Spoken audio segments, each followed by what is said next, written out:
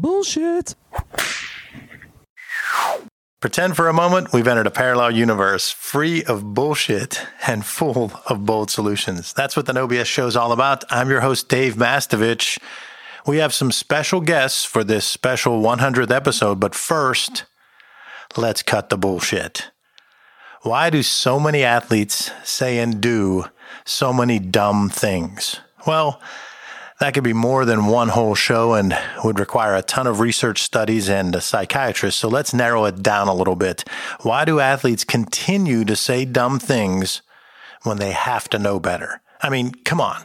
From the time they're in grade school, they've had the internet. They know about Twitter, Facebook, Snapchat. They know about SportsCenter. Yet time and again, they screw up from a PR standpoint. The good news is it helps PR firms. But let's review a couple of common sense rules that we were all taught in kindergarten. PR rule number 1, tell the truth. Sounds simple, but obviously it isn't. Pick your favorite sports media gaffe that resulted from an athlete being less than truthful. The most recent one is Olympic swimmer Ryan Lochte, but there's Lance Armstrong, A-Rod, Tom Brady.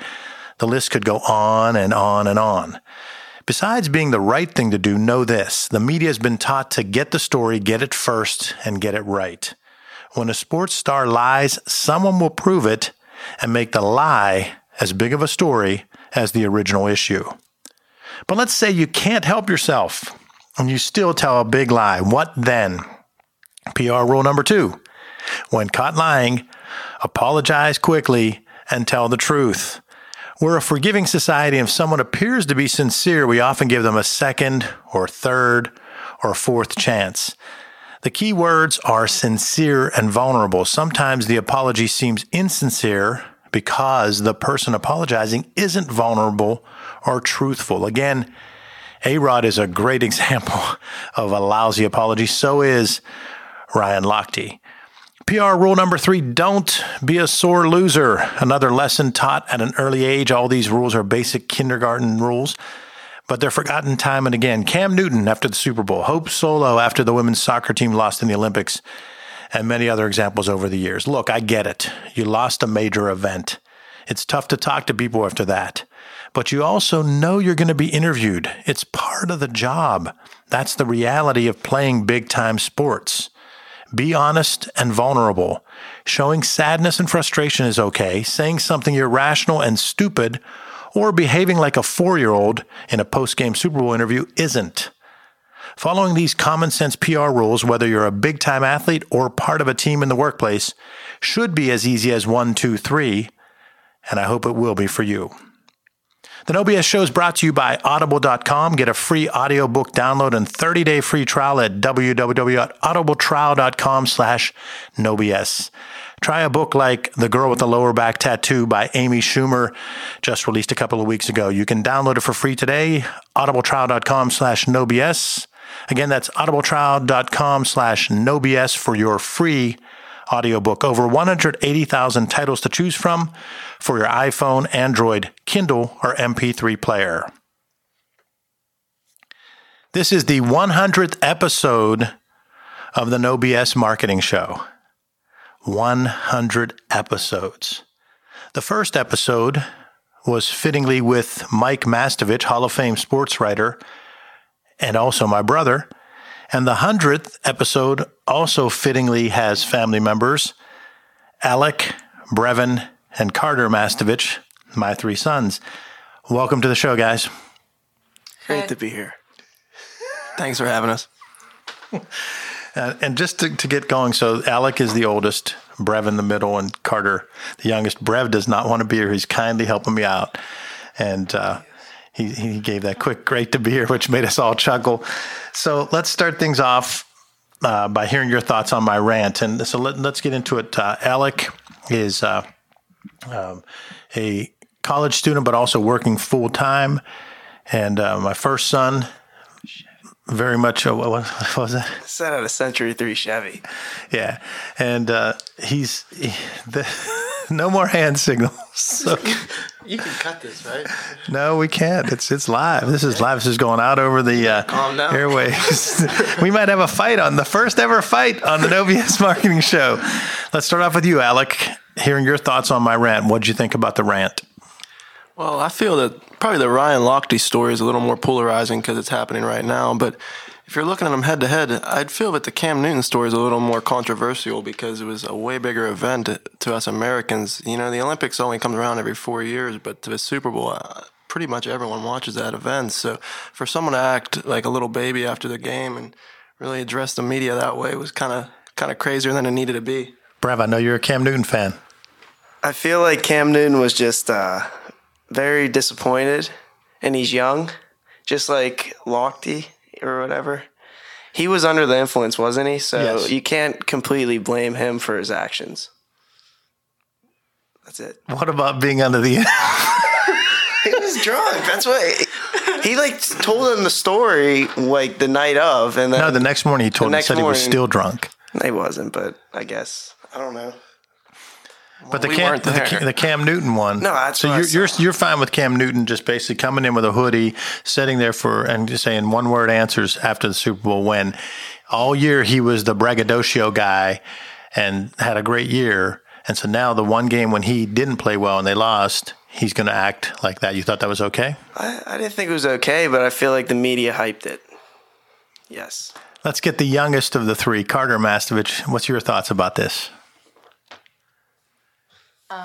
Get over to the mic. Sorry, jeez. I guess I was childish, and I think he should regret it. I don't know. Okay. Probably does. Okay.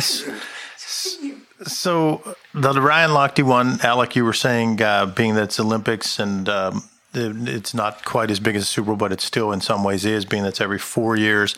What about Hope Solo? Brev, what'd you think about her saying that the other team was cowards? That was cowards? bad. That was worse than both of them, I feel like. Why? Because she talked about their whole team being weak and cowards. They were just playing defensive. So it's a strategy, I guess. I mean, Yeah. can't be that mad at her because she's American, but you know me. Did our resident soccer guru, Nick Caligaris, give you any feedback on that? Nick being a former Mass Solutions AAU basketball player, He has not. soccer star. He hasn't. He hasn't. So what we're going to talk about now is we're going to follow the No BS show format slightly and try to get through the discomfort that the three of you have right now. So one of the first questions that we ask the guests, and we're going to hold you guys to it. And so, Carter, you get to go first on this so you can think about it. What I'm going to do is I'll ask the question, then I'll babble a little bit to give you time to think about it. That's my strategy that I help guests out. So other than your parents, who has been someone that's mentored you and how have they impacted you? So when you're thinking about mentors on the show, we've had so many guests through 100 episodes talk about how they have 1, 2, 3 mentors that have helped them throughout the years and the ways they've impacted them positively. So we're going to start off with the youngest of my 3 sons, Carter Mastovich. Other than your parents, who's a mentor that's helped you? Not specifically, but I guess coaches and trainers and teachers. They've all helped me. What about Jake Weedholder? Yeah, he's good trainer. He helps me. Talk about how he's impacted you. Well, he's taught me a lot of things with basketball and just pure sport type stuff, but grown a good relationship over the years of working with him, and I think he's a good guy. You guys have a really good rapport. Jake Weedholder is a trainer with Strength, Fitness, and Speed, and he's worked with Carter a lot on his Strength, Fitness, and Speed. We'll jump to you, Brev. My coaches, like Coach Bears, my high school coach, Shane Phillips back in the day. My teachers at my high school, they just helped me be a better person, you know. It's a great school, Bethel Park. Trying to think anything else. My grandpa has helped me drive. He helped me, I guess, at that. I mean, it's a mentor. So you've had a lot of coaches with Coach Bears, relatively new coach your junior and senior year. What specifically are some things he's done, how he leads and how he motivates? He's a player's coach. He's always thinking what we're thinking, and he's a good guy. That's all I got to say. So Alec will come to you. I notice you guys aren't mentioning Coach Andrews at all on this stuff. He's going to be listening and be sad. But Alec, jump in here. That's more with him than I. Well, certainly. I mean, everyone would have coaches and coworkers that would probably bring them up and mentor them through the years. But probably someone that stuck around a lot would probably be, for me, Mike Gaddy. Because, even when I was younger, he taught me a lot about the company and everything. And just was really provided a lot of help whenever he didn't really even need to, and just was always there for me and the rest of our family. So I'd probably say Mike Gaddy was probably a pretty good mentor for me because it's easy to relate to him. And Mike Gaddy has been with Mass Solutions the entire 12 years of the company. So all three of you have met him throughout the years, and specifically Alec being the oldest and coming to the office and doing some work. You got the chance to work for Mike Gaddy. So that certainly is a good mentoring experience. So now this next part's whenever you get to tell us your favorite example of something you've noticed that was BS. And we're using just BS today since there's minors in the place, but something that was BS in the workplace. So we're going to go and we're going to rely mostly on Alec for this one because he's had the most jobs.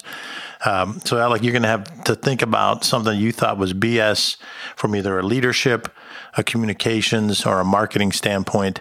You've had a couple of different jobs, one here at Mass Solutions, one at a restaurant, and then, of course, you're now at Century 3, plus you've got your own company with clients. You do some consulting. Tell us when you think you saw some BS. Well, for me, I work in a different demographic. I actually work in the car business, so I would probably say that for me, every day I walk into some BS. They nip and tuck, they do a lot of stuff, and they're kind of fake most of the time, but it's nice to meet a lot of the people that come through the business and everything. But you just kind of have to be like heads up and be aware because everyone can always try and pull something over on you. These customers? Well, customers too, but just our family has been fortunate enough to play both sides, be a customer and have the art of selling the vehicle too. So, you kind of have to play both parts. But, the salesman, if you don't pay attention or you don't know the product or know what you're looking for, they can really kind of pull one over on you real quick. So not that happens all the time at work, but depending on the salesman and what their morals are, it's a lot easier to find that going on. Talk about the social media stuff you do for not just Century 3, but some couple of other clients.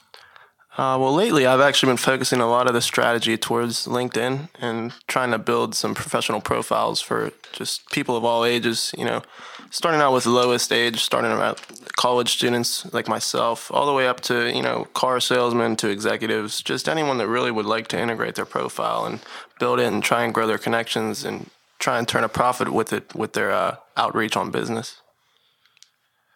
When, as a customer, Carter, have you noticed some BS when you were a customer and maybe things weren't to the level that you thought they should be, whether it could have been at a restaurant this weekend or it could have been, when we purchased something, when something that you thought there was BS from a communication standpoint or a marketing standpoint? Well, I went to this restaurant with my dad last weekend. It's called Atris. Probably most of you know what it is. And shut up, Brevin. And the chef was just sitting at the bar and he was talking to two customers. Yeah, two customers, and he just kept on going around the customers, just talking to them. And he was the chef. It said chef on his jacket, and it wasn't really working. He was just having his good time. Could have been his break. Well, I think he might have been trying to talk to the customers, which I think is okay. But I do think he did spend a lot of time with that one couple for like almost the whole time that we were there. So then it looked like he was on break, where sometimes the chef will come out and talk to different people. So why are you giving me a mean look? I'm not giving you a mean look. I'm smiling at you. What? Brev, go ahead. My BS with a company's Apple, I feel like they make their phones way too cheap. This is like my third iPhone, and it has like tape on it because it's so broken. I feel like they just make it cheap. I don't like it. They have all that money. They should make it with better materials that I can drop my phone and won't crack so easily. That's my BS. That's what it is. Okay, so Apple's retort might be don't drop your phone, though. No, I'm saying the phone itself is cheap, like the backs and like everything, not just the screen. I can attest to that, yeah. Because like Galaxies, I never see anyone breaking those phones, and I know a lot of people have like Androids. And then I always walk around, and then you look and you see someone else with a broken phone, and it's an iPhone. Do you guys agree with the Apple messaging, though? Do you like Apple's? Yeah. iMessage is so much better than all like Android stuff. It's just slower, you know what I mean?